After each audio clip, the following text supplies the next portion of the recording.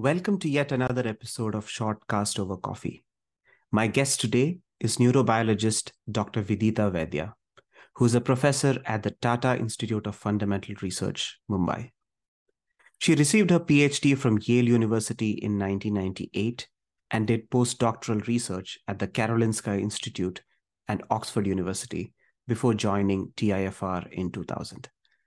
Professor Vaidya is an elected fellow of the Indian National Science Academy, the Indian Academy of Sciences, and the National Academy of Sciences, India.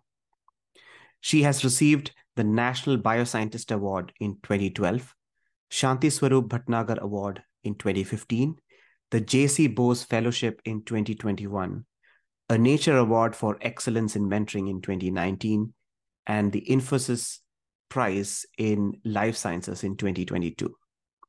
In this episode, I talked to Vidita on her moving back to India to set up her lab at TIFR, early childhood trauma and its effect on people, and the use of psychedelics. Let's get into the episode. Hi, Vidita. Welcome to the podcast. Hi, thank you for having me on the podcast. Great. So I was researching about you for this episode, and one thing that fascinated me was your grandfather was a freedom fighter, and then your parents were doctors.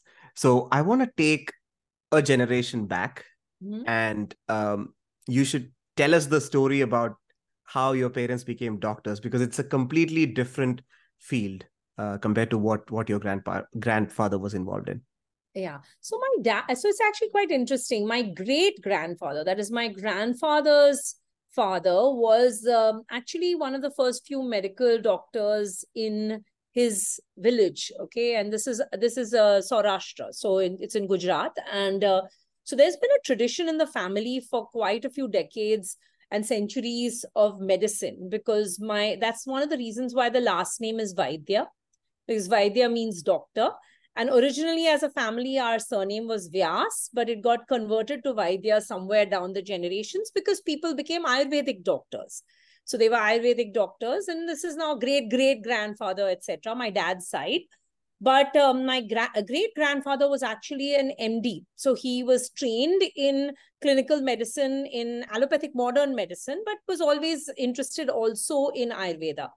My grandfather, of course, was a generation that was deeply passionate about the freedom movement and worked with Gandhiji, went to jail with Gandhiji. So, and my grandmother also was, I remember very early on in childhood, her telling me stories about these things called the Prabhat fairies, which used to be when the women would go out as part of the non-violent struggle and the Quit India movement and Satyagraha. There was also the Prabhat fairies where the women would actually go and walk around the streets collectively to bring together the spirit of the movement. And they all wore khadi. They made their own khadi. They made their own clothes. So it was that generation was quite interesting that way.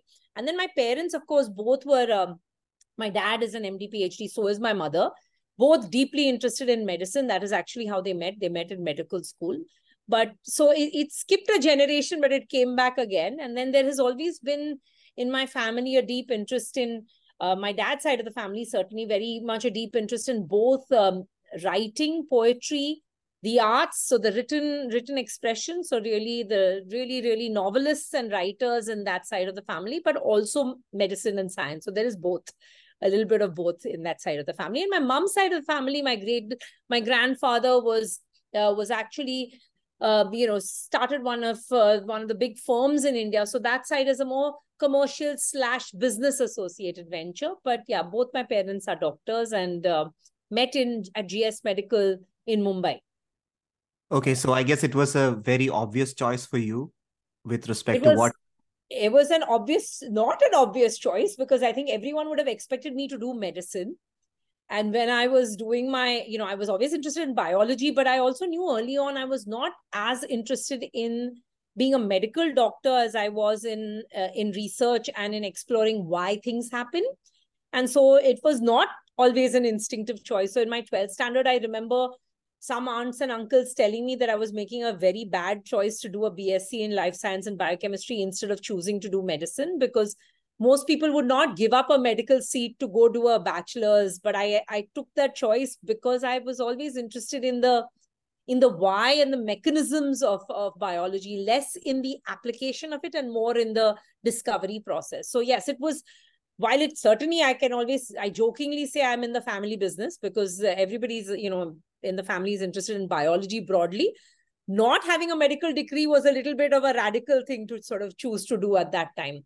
Especially in that era, now it would not be considered a big deal to choose not to do medicine. But in those days, if you were a science student, you did either medicine or you did engineering. It was almost a given. So choosing to say no to doing a medical degree was a rare thing at that time. Now, not so much. Yeah, I think, medicine or engineering is still pretty much the case, though I see that things are changing with Gen X being interested in so many other things. I think sport has also picked up. It's a pretty lucrative as a career.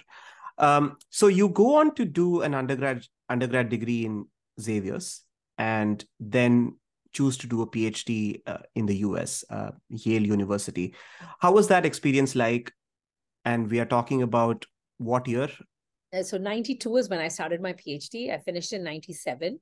So, I knew I wanted to work on the brain, but I had taken one basic course in neuroscience. So I was really not, I certainly didn't consider myself well prepared when I showed up for graduate school because I'd literally done like an undergrad, bachelor's in life science, biochemistry, one course in neuroscience, which fascinated me, but certainly not enough to feel like I had a solid backing. And I had barely been in the lab. I was an utter novice in the lab when I showed up. But it was a big change because in that era, unlike today, when people come to the US, where they have it's a much more of a global world today with a lot more in terms of media and the access that people have. You're not really a stranger to many other countries. If you choose to find out information, everything is available to you.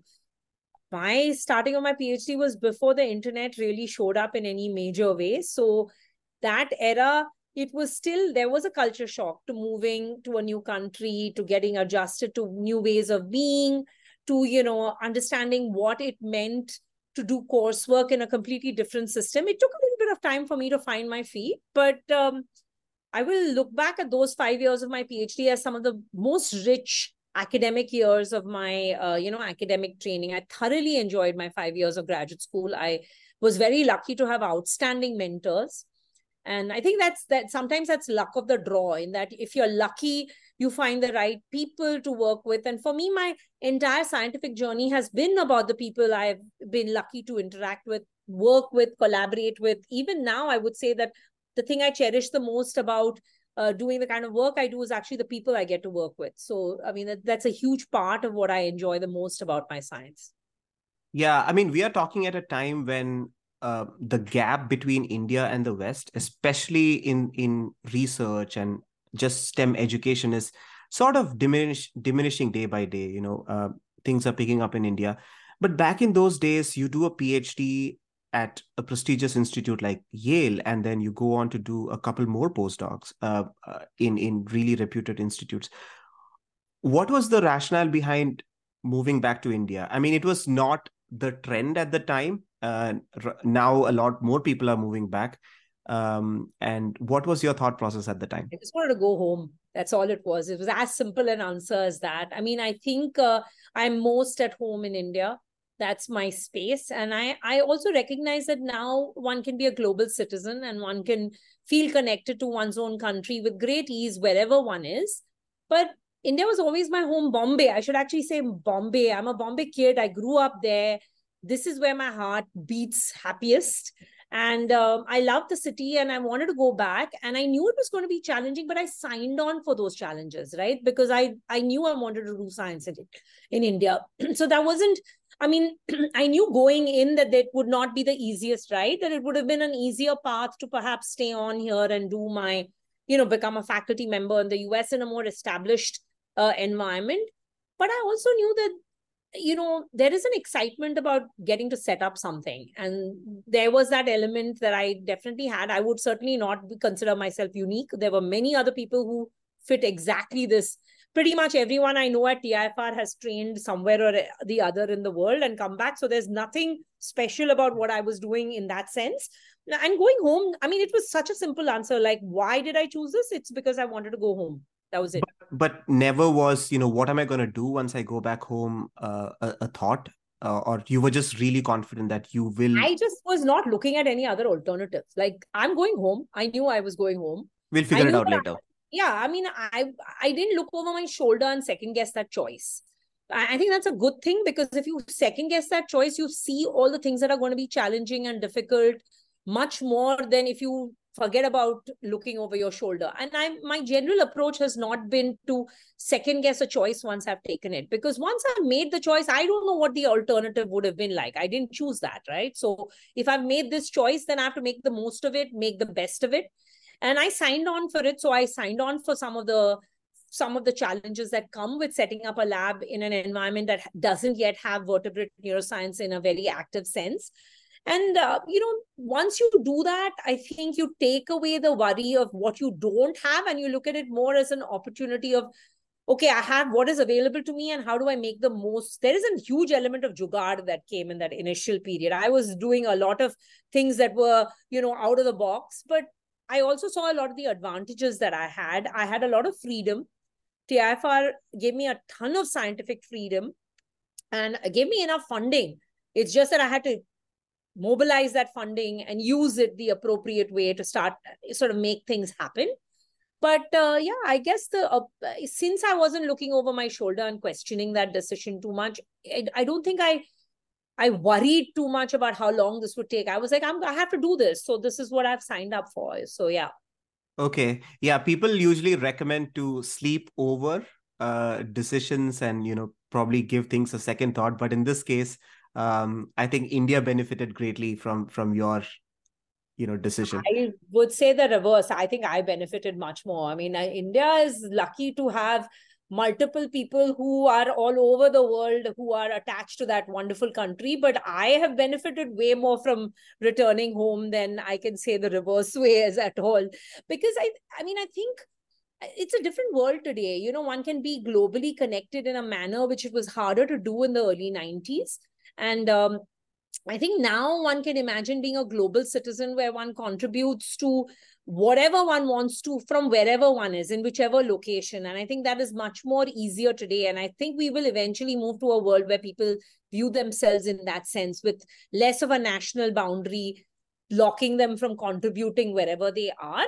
But for me, it was like, I need to be home. This is where I am happiest. And I can always travel abroad whenever I need to. I can always travel for conferences and for meetings. And, yeah. So, yeah, I would say I got a lot out of it. I don't know about the reverse way, but I certainly got a lot out of it. Yeah. Yeah. You summed it up beautifully. And I just wanted to double click on the times that you, got back to India. How difficult was setting up a lab? And I did watch a couple of videos and read articles about how difficult it was to convince officials, to get like sanctions and whatnot. Any interesting anecdotes? Yeah. Yeah, it was. Have you seen Vagle Ki Dunya? I guess you're not the right generation to have watched it, but it was a great show about bureaucracy. It, in some ways, I think it's slightly inspired by Yes Minister. So, the Yes Minister element of some of the bureaucracy, well, the British left, but they left behind quite a few bureaucratic loopholes for us to handle and red tape for us to handle. So while I can say that at TIFR, I had plenty of financial support as well as scientific freedom, when you're setting up something new in a space where the ecosystem is not yet used to having that kind of stuff, it's an interesting process. I mean, I had to import viruses. I had to import mouse lines. Some of them were mutant mouse lines. You have to go to the forestry department. You have to get permission for, why is this much money being spent on some, mice? For Pete's sake, aren't there plenty running around all of Mumbai? So it makes for very interesting conversations. You have to explain what genetic modifications are. But laughingly, I tell my students, I will have super interesting memoirs to write, because, it led for lots of interesting conversations with people. But people are generally quite willing to help if you're willing to try.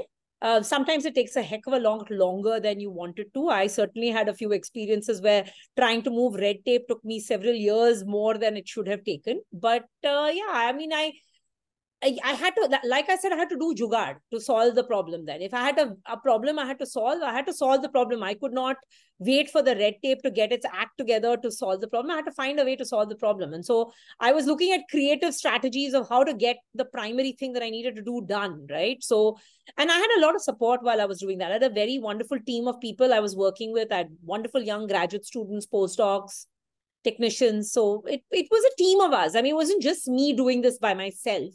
Yes, I was leading my group, but I had a lot of other people who were putting their shoulder to the, whatever grind and getting it done along with me. So yeah, I will laughingly say it will make for supremely interesting memoirs, because quite a few of them are interesting stories. I guess you're going to keep it to your book. At some point I will write them, but yeah, hopefully someone else will read it other than just me. But yeah, I mean, it just, there are challenges when I was the second neurobiologist on my campus, the second of the vertebrate neurobiologists had, at the campus. So to set up an animal house, an animal facility, to have to hire veterinarians, to get permissions for things, to just import stuff that people were not standardly importing. There were also sanctions at that point because, TIFR falls under the Department of Atomic Energy. So we also had sanctions because of nuclear testing in India. So there were issues with even importing a simple centrifuge, which was not an ultra centrifuge or a complex centrifuge, but even importing a centrifuge might sometimes raise an issue because the institute gets flagged as one of the things that there's a sanction again. So it was challenging. And then you also discovered many ways around the problem. This now feels old hat. It's much smoother relatively. There are different challenges. But, I think if I had been here and I had been running a lab in the US, I would have had a different set of challenges. I think any young PI setting up a lab will say that it's not easy in the first 5 years. It's just that the nature of challenges are different. Yeah. One of the big advantages was the ease of funding. At a place like TIFR, one could really say that one was well supported. So that was a ease that sometimes other PIs here on tenure track don't feel. Yeah. And I think, talking about solutions for problems like red tape, I mean, you just have to find your way out, right? Rather than waiting for it to solve itself. Yeah. I think that's where it was critical to not be looking over my shoulder constantly and expecting things to be similar to what I had at Karolinska or Oxford or Yale, because I think if I had done a cut, copy, paste and expected exactly that sort of, I would have then had a much harder time. Here I was like, okay, I know this is not going to be like this. I'm going to have to make it work for me. So I think that's one of the reasons I took the approach to not look over my shoulder constantly, because I think the comparison would have been harder. And that would have made it challenging to say, I want it to be exactly this way. It's not going to be exactly this way. It is going to be different. That's a great attitude to have. So for someone who wants to take up, the research position or become a professor, do they have to, love writing grants? I'm asking this question specifically because you touched on that PI aspect, right?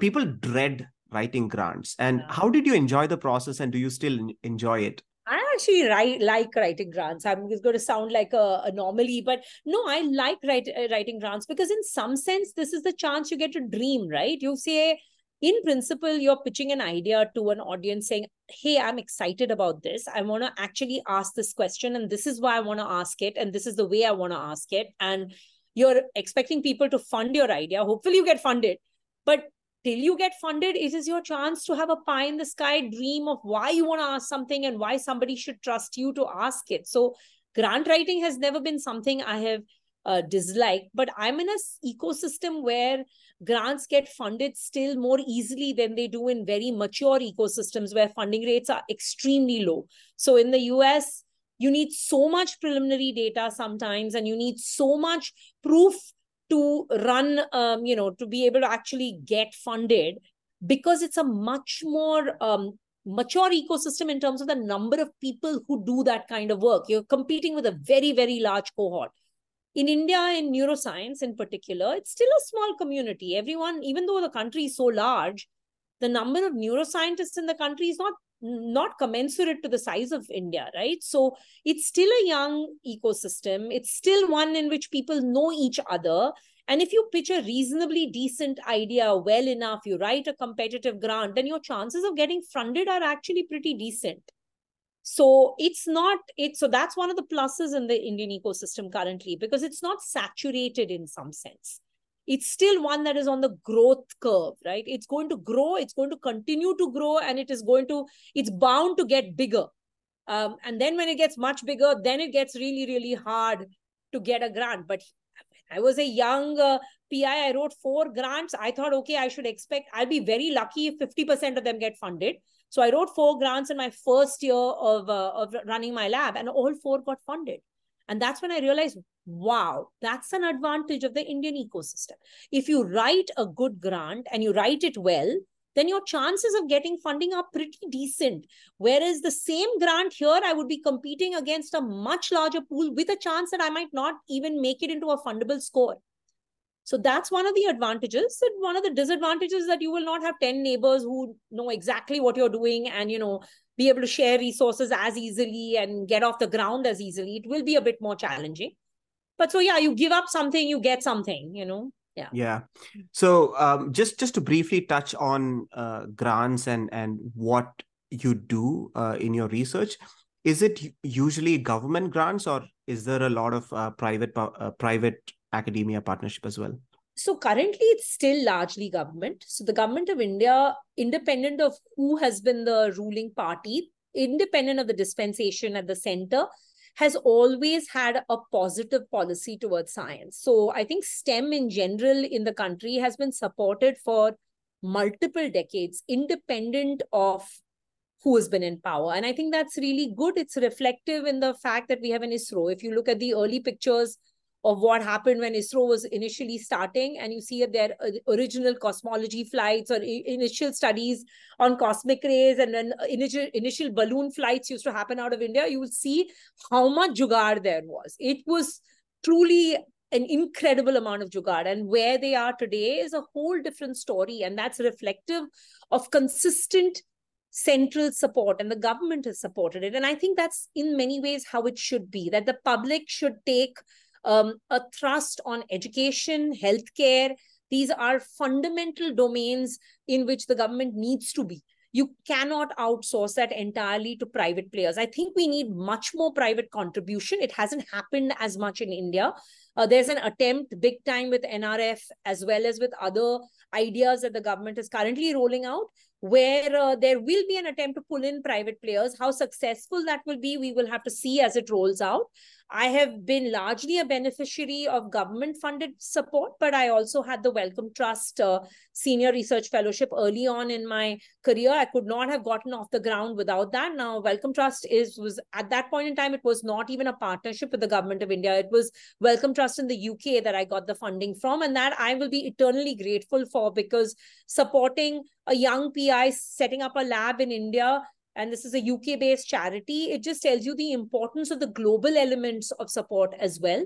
And then I had an NIH Fogarty Collaboration Award, which was absolutely valuable as well. So those 2 early grants were very useful, but a large body of my grants have come from the Department of Biotechnology, the Department of Science and Technology, and my largest support comes from DAE, from TIFR, which is my intramural support from within the institution itself, which supports all of the people who work with me as well as supports the research.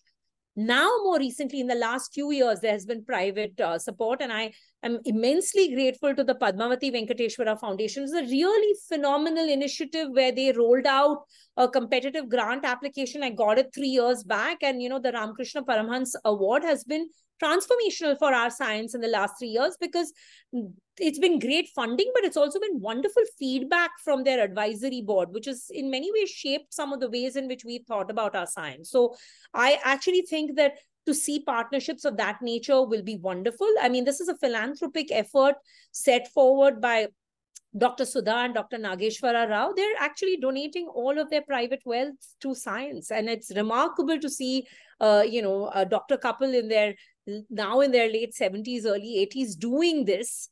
To see this sort of philanthropy emerge in India is wonderful. And I hope they are sort of a clarion call to many other people to think about philanthropy for basic science in India as well.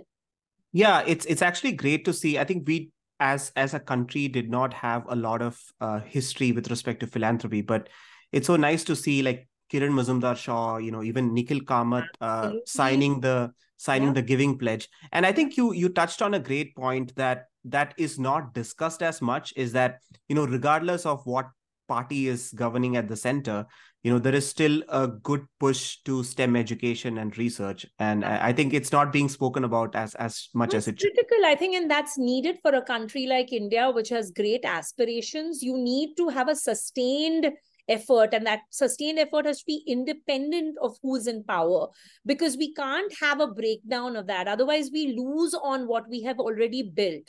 And so I always hope that whoever is at the center, independent of that, we need a strong science technology policy that we keep going independent of the fluctuations of political changes, right? So that stays sustained, because I think that's vital for the country going forward. Yeah, yeah. You research in a lot of different areas, but I would like to move this conversation to something specific like childhood trauma. It's being discussed quite a bit recently, but how do you think childhood trauma affects a child's mental health during childhood and also after the person grows up? Yeah.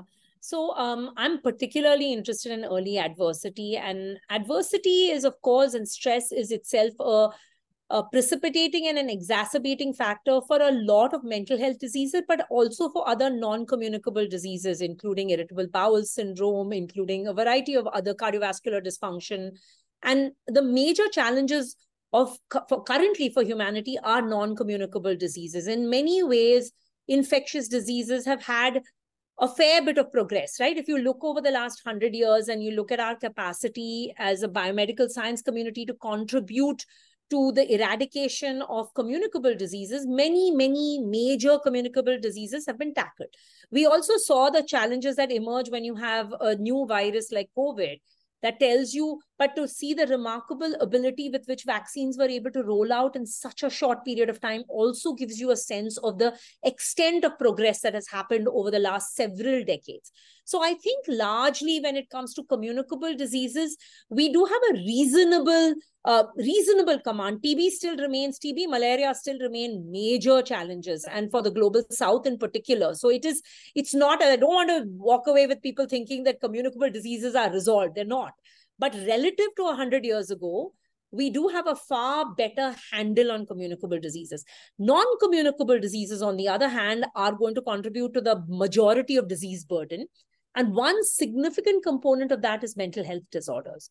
And that number is high and that is burgeoning. And we are talking about 20% of the population, and an 8 billion, you can start beginning to imagine what those numbers look like.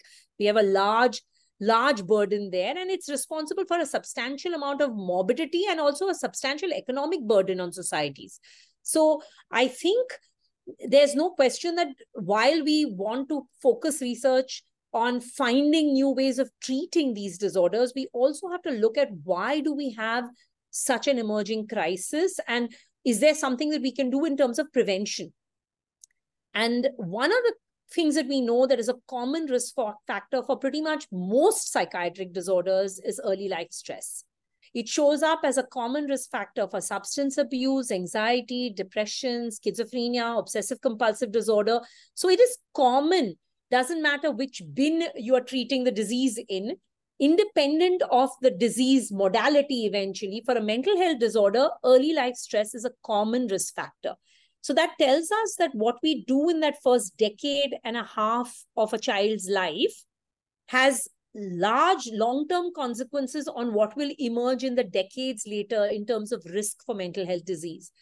We know this now, obviously, from epidemiological studies, psychological work, but also from a substantial amount of neuroscience effort where people have attempted to understand why early trauma leaves such long-lasting marks. I mean, trauma itself leaves marks, but adult stress does not have as much of the long-lasting consequences as early stress does. And early stress can really leave scars in a sense for their entire lifespan, increasing risk for a variety of disorders. So tackling it is something that's important. It's important from a public health perspective. It's important from a human perspective as humanity. When we look at our own next generation, this is something we should be all thinking about. It's also important from a research perspective to understand why this happens. What can we do? If we have to intervene, when do we have to intervene? How do we have to intervene?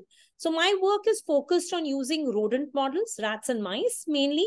They're mammals with nervous systems that are miniaturized in that they're small, but they have many similarities to other mammals, including us. And they also show long-term consequences of early stress. And trying to understand what happens at a molecular and cellular level, but also what happens to circuits and eventually behavior of animals is what we are interested in. Quite recently, extensively with the Padmavati Venkatarishwara Foundation grant, we have been looking at whether early stress predisposes animals to hastened aging. And we find that animals age faster, show significantly hastened neurodegenerative changes. And so you actually show long-term consequences. Almost a year and a half later, you can see the consequences of that early trauma. So we're interested in asking, we have such a long window. When do we intervene? How do we intervene? Can we prevent some of this from happening? So that's sort of one of the active areas of focus in the lab currently. Yeah, I mean, it just seems to me like it's such a huge price to pay for something that happens in the childhood, right? But as a parent, what would you say that they do to prevent something like this? What are probably the top 5 things that causes childhood trauma, and how can parent also not sort of wrap the child in a cotton wool and let kids be themselves, but at the same time prevent something really bad like this happening? I mean, this is not my area of expertise. I'm not a psychologist or even a psychiatrist trained in this. I can tell you a little bit about, so this would be more of a general statement I'm making, but I think when we are talking about early adversity in the clinical setting, it is mental, physical abuse, emotional abuse, sexual abuse. These are the sort of events that are considered major adverse childhood experiences. Divorce, parental loss, poverty itself, it can be a substantial early adverse experience. Now, events in life, sometimes one has control over, sometimes one does not have control over. Events can happen, right? But what you do have some degree of control over is your ability to respond. And that is something that a parent can empower their child to respond as best they can to the circumstances that they have been dealt with. We know that social structures can sometimes buffer against poverty. Poverty is a big factor in early life that can be a major adversity to children. And yet, we also know many people have come from immensely adverse circumstances and done incredibly well in their life. And where Elon Musk is an example, yeah. Plenty of people who have had substantial adversity and surmounted it, right? And so, I mean, there are many such examples that we also have of resilience. So in a sense, I guess for a parent, the only simple advice is that every child needs somebody who believes in them, who truly and completely believes in them and their unfettered potential and loves them unconditionally. I mean, I think that these are the 2 things that you can do as a huge gift to your child, which is to first believe in their dreams and genuinely support them rather than tearing down their aspirations and dreams. And sometimes those dreams may seem unrealistic to you early, but support them, right? Give them the belief that they can achieve it. And then I would say unconditional love. It's a profound learning for any human being to be able to unconditionally love another human being. So as parenthood gives us that opportunity in a sense to be able to put someone completely first. So if one has been given that opportunity, one should grab it. And I think not putting undue weight of expectations on a child would be the other thing I would say to any parent, which is you have had your life. Every unfulfilled dream of yours or every unfulfilled aspiration of yours is not meant to be passed down to the next generation as a burden for them. Rather celebrate where they are at rather than what you want them to get to constantly, right? So if you're constantly looking over their shoulder and planning their life ahead for them, you're not enjoying the moment that sits right there with you. So I would say those would be the simplest pieces of advice. They're not rocket science at all. They're really straightforward, but there are hardest things to do. They're amongst the hardest things to do. To be unconditionally capable of loving another human being, to genuinely support their aspirations and dreams, and not to put an undue burden of your own aspirations on them. If you pull those three off, I think largely the rest of it you will be able to handle, because those are the hard ones. The rest of it is make sure that they are well fed, that they are given nutrition, they're given sleep, they're given support, all of those things which are the ABCDs that you have to do. But if you work from those first principles of doing those first three things right, then the rest of it comes as a consequence of. Yeah, I mean, you just put that number out, the 20% that does suffer from some form of mental illness. And we are talking at a time when companies like Neuralink are trying to rewire the brain. With AI, machine learning, and all this advancement in technology, can we rewire or reverse childhood trauma, and how far have we gotten in that aspect? So, I mean, the good news is that the brain is a remarkably plastic structure. So that's one of the pieces of good news. So it's not as though your trauma history is going to necessarily define every single thing that emerges in your life.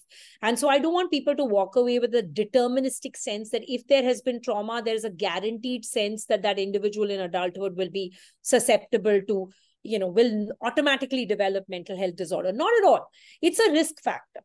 It's a risk factor. It's not a guarantee at all. But absolutely, we do know that there are ways in which you can buffer consequences of early trauma. There are a variety of interventions. They could be lifestyle interventions, environmental interventions. They could be exercise. It could be pharmacological interventions. Depending on the severity of the trauma and the way it's manifesting, there are multiple ways in which people can tackle emerging mental health risk, right? In terms of with AI and machine learning, I think while those tools are immensely powerful, sometimes the preventive first principles approach is a good one, because I think you do not want to turn necessarily to technology as your first solution for preventive work.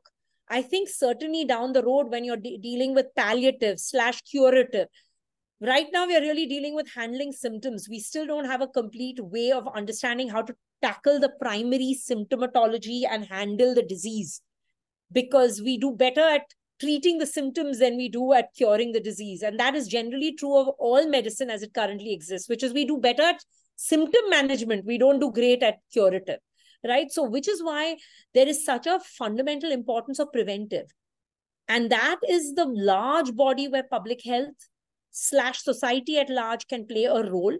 And yet you won't always be able to prevent. I mean, there is a combination of genetics and environment that are going to overlay on each other, and then life circumstances that determine whether it triggers a mental health crisis for someone, in which case I would say that there are good treatments, and absolutely there should be no stigma from approaching and obtaining the right treatments as and when required, because there are treatments. I think different societies have a differential degree of stigma about mental health disease burden. India still, for example, remains still fairly traditional on not wanting to accept the large percentage of people that have a variety of mental health diseases. And that stigma needs to go. Nobody seems to have an issue about saying I have diabetes. I mean, India has become the diabetes capital in many ways, and it's problematic that we have such a big metabolic syndrome crisis. But people will declare that they are taking metformin or insulin without a problem. But the same degree of comfort with being able to declare that I need an anxiolytic or an antidepressant or an antipsychotic, you will see families hesitate to open up that possibility. So that stigma needs to go, because there is good treatment and things need to be tackled. But yeah, I worry about instantaneously thinking about solutions that are, I mean, I'm right now not convinced that AI and machine learning will provide an immediate answer. I think we have first principles things that we need to do from a public health perspective. And I don't think we should give a free pass to our governments. Our governments have to invest in primary education and primary healthcare. Education and healthcare are two things that you need government for. You cannot take away that and outsource that in its entirety. That has to still remain a primary obligation of all taxpayers, which is what we should hold our governments accountable to. Yeah, so looks like AI and machine learning, it's going to take a while before which they are going to come to this domain and really Yeah. make their mark. How much has the use of psychedelics been in this field, and has it helped tackle depression and mental health issues to some degree? So psychedelics have been traditionally used in indigenous practices for centuries. I mean, the oldest reported usage is something like 11,000-ish years back. That's kind of the expected numbers that people are, speculating would be the earliest reports of this being used in traditional indigenous practices. It's been used by shamans as a healing art as well. And so people, certainly Amazonian forest tribes, have used this as a way for shamanic based healing. In India, there have been psychoactive plants that have been used for centuries, again, as a component of traditional Indian medicine and in Ayurveda. Traditional Chinese and indigenous Chinese practices also use herbal approaches or formulations as a way to treat diseases. So people have attempted to use psychoactive plants for centuries, right? In a sense, modern medicine didn't really pay attention to this till the last 100 years or so. And then we had a deep interest that showed up in the 50s and 60s when LSD was synthesized, and there was work that was done with synthetic psychedelics. But then soon after that, there was a ban. There was an absolute shutdown because of the drug associated abuse and the risks that are associated with many of these molecules. Some of these molecules may not have the identical risks to molecules like cocaine and heroin, but they come with their own inherent risks. There has now, over the last 15 years, been a reopening of interest in some of these molecules, partly driven by the fact that antidepressants, the pharmacological antidepressants that are used, 30% of patients don't respond to any available antidepressants. So that's 1/3 of a population of patients with major depression that do not receive appropriate treatment because there is nothing that they respond to well. So there is a crying need for better quality pharmacological agents. And there has been a reopening of interest in psychedelics as anxiolytics and as potential antidepressants, and also for treatment of substance abuse. Because of the circuits that they work on, they don't appear to be as addictive as other drugs, but they have very interesting, potent effects on the brain. So I think there's a reopening of interest. There have been substantial clinical trials done.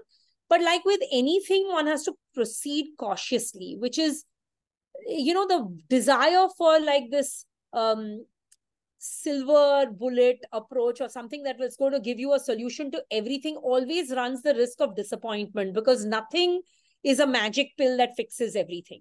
And these molecules, while having very potent effects on mood, also evoke potent hallucinations. So they come with their complexities, and one has to be cautious as one sort of tackles and proceeds with them. We in our lab have been extensively looking at how serotonergic psychedelics influence circuits in the brain using rats and mice, in particular looking at signaling pathways and bioenergetics to understand how those are influenced by these molecules. But I think the jury is still out. I think you will see a lot more happening in this decade, and many things will enter the clinic. They're already in the clinic.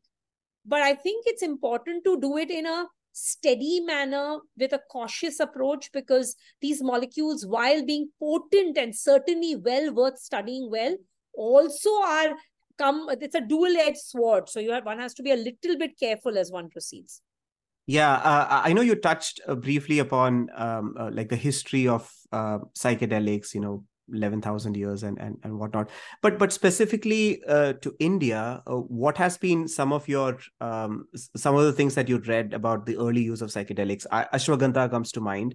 Yeah, so ashwagandha is not a psychedelic. Ashwagandha is considered to be a nootropic agent, which is an anxiolytic. It is used as a rasayana in Indian traditional medicine to treat anxiety and depression. So it has been suggested to be used for those things.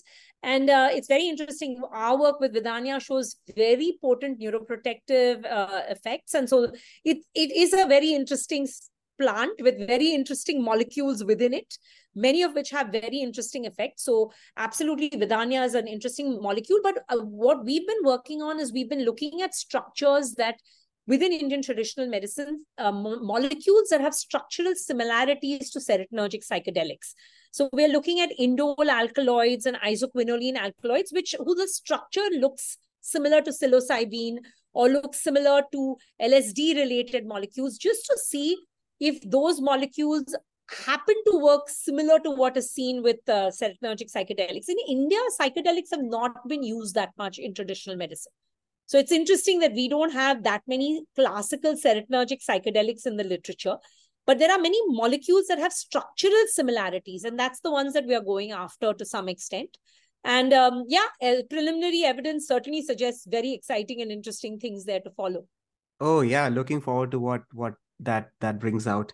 I want to take you back to, say, the 1960s and 70s when, like you said, LSD is becoming popular, and there's a lot of media, I would say, publications and things that this is bad, or this is like associated with a lot of social chaos and whatnot. And then you interestingly mentioned how LSD is not potentially addictive. So what actually happened? Why are these associated with addiction? So it's interesting because, I mean, just because they're not classically addictive in terms of, hijacking the reward pathway, that doesn't mean that they are not potentially going to get abused. They may still be abused, right? And so you had in that window the availability of a variety of drugs that showed up on the street in the 60s. You have to also remember that some of these molecules, and there are interesting molecules in that sense, some of these molecules, especially molecules like MDMA, evoke feelings of collective humanity and pro-social-like behavior, which is one of the reasons why there was such strong possible war protests associated with the consumption of these molecules. So it's interesting. In that sense, it is interesting. To remember, this is also overlapping with the Vietnam War and major pushback from the youth, largely. And, the Haight-Ashbury comes to mind from that period of time. But in that window, you are pushing back against the war machine.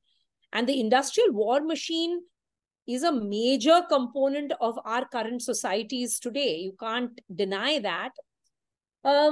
It's not very surprising that they banned these molecules. I think that regulation is needed. There's no question about it. I have no doubt that regulating the usage of these molecules is absolutely vital. They are very, very potent, and one needs to treat them with the due respect. It's remarkable how indigenous cultures manage that, and we are doing a much worse job, right? I mean, modern society has done a worse job of managing its relationship with these molecules. In that sense, if you say, what is the number one drug that causes harm to humanity? It's actually alcohol. Singular harm to humanity in terms of either harm to yourself or harm to others, the biggest cause will be alcohol. Nicotine is in that list along with it. But alcohol is right up there. And yet that's not banned because we've legally sanctioned it, right? I mean, so it's a legally sanctioned molecule, so it's legally completely okay to consume it. It's about how we as society choose to call something legal versus call something illegal. It is interesting. I think these molecules deserve profound respect. I think they need legislation and they need regulation. But I don't think we should ever get to a point where we ban research. That, I think, is unhealthy because that prevents us from understanding these molecules and how they work. And I think, unfortunately, when the ban came on LSD and some of the similar molecules at that point in time, one of the unfortunate consequences of that was that at the same time, all research also got stopped or slowed down. And when you do that, you lose the possibility of, potentially tweaking these molecules. Wouldn't it be great if you could get the antidepressant effects, but not necessarily the kind of effects that produce very strong hallucinations? It would be interesting. And if that is even possible, that's not something we can really look at currently, right? So that doesn't become a available option because you ban research. So yeah, I'm not so surprised that there was a ban because I think there was a period in which there was loose usage and very rampant usage. It also coincidentally timed with war protests, etc. So that becomes tricky as a consequence. Governments want to control their population. I mean, that's just the reality. All governments like a manageable population, and certainly under the influence, it wasn't a very manageable population. So that opens interesting points from a cultural anthropology / historical perspective. But I would like to end that discussion by saying that I think regulation is essential. Respect for these molecules is essential. But one should always leave room for exploring these as from a research perspective so that we can tweak them and utilize them better. Yeah, it's important that you touched on nicotine and alcohol. I think over the years, especially since the 80s, the usage of nicotine has gone down. And I see something similar happening with alcohol because, there's an increased amount of awareness that no amount of alcohol is good for you, or even the I mean, slightest it bit of. highly depends on which place you're talking about, right? Different cultures, different societies, different times. You also have, when you have big corporate interests pushing things, you're always going to have a marketing push. Plus, the problem is you don't want a categorical ban, but regulation and being able to watch for the health consequences is important. Right. So for people who consume these, I'm just going to use the word loosely, Sure. drugs, is there a responsible use of MDMA? Is there a responsible use of LSD? Oh boy. I am It's a not a very fan. tricky Yeah, topic, it's a but very tricky. But I'm not a fan of the idea of loose usage at all.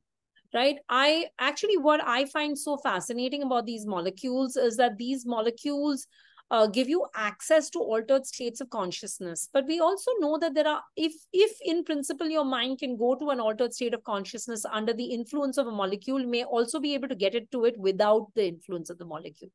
So we know that those underlying states of consciousness exist in the nervous system as well. I mean, people can hallucinate without a drug. That also actually happens. Unfortunately, usually when that happens, it's a psychotic event. So I would not, indiscriminate usage is something I would guard against, partly because these molecules are highly potent and can really reorganize nervous systems quite substantially. I think that the approach should be, especially for therapeutic usage, under controlled conditions, very low dose, under the supervision of a trained psychotherapist or a psychiatrist who is experienced in understanding the use and the management of these compounds. I think that is a better way to go. I think people underestimate the potency of these molecules and what it does to the brain. And they really are potent molecules. So I would treat anything that has that kind of potency with profound respect. yeah, I think it'll be interesting, just for my own curiosity, to research on any historical anecdote where this kind of drugs were given to a patient or someone, and it just went awry. Yeah, I mean, they do. There are examples of things that have gone awry, especially because one of the things that some of these molecules cause, especially the serotonergic psychedelics, is that they predispose you to a hallucinatory state. And if there is a genetic predisposition either for mania or for psychosis or schizophrenia, then they can trigger a full-fledged potential initiation of a psychotic break. So that becomes a concern. And that's something that is a contraindication for the usage when people are giving this in a clinical setting. So, of course, a clinical psychiatrist would be a much better person to comment on this. But having studied this in rats and mice and seeing how potent these molecules are and what they do to the brain, I would say that this should certainly not be something where there's indiscriminate usage. Yeah. So recreational use is not what these molecules are meant for in my mind. I imagine them as very potent and certainly well worth the respect that any such potent molecule requires. And I would say that they will end up in the clinic because they could have many beneficial clinical effects. But yeah, I would say that I would guard against that. Yeah, for sure. Yeah, I think you summed it up pretty perfectly.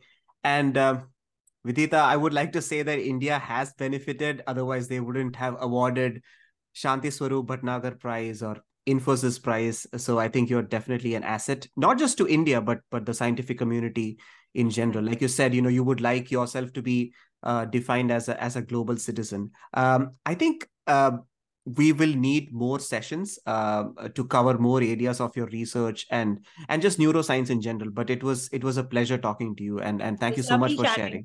Lovely chatting with you, and all the thought-provoking questions. Some of them I will continue to ruminate about. I don't know if I gave you all the most appropriate answers because I was just thinking on the fly, but this was wonderful having this chat with you as well.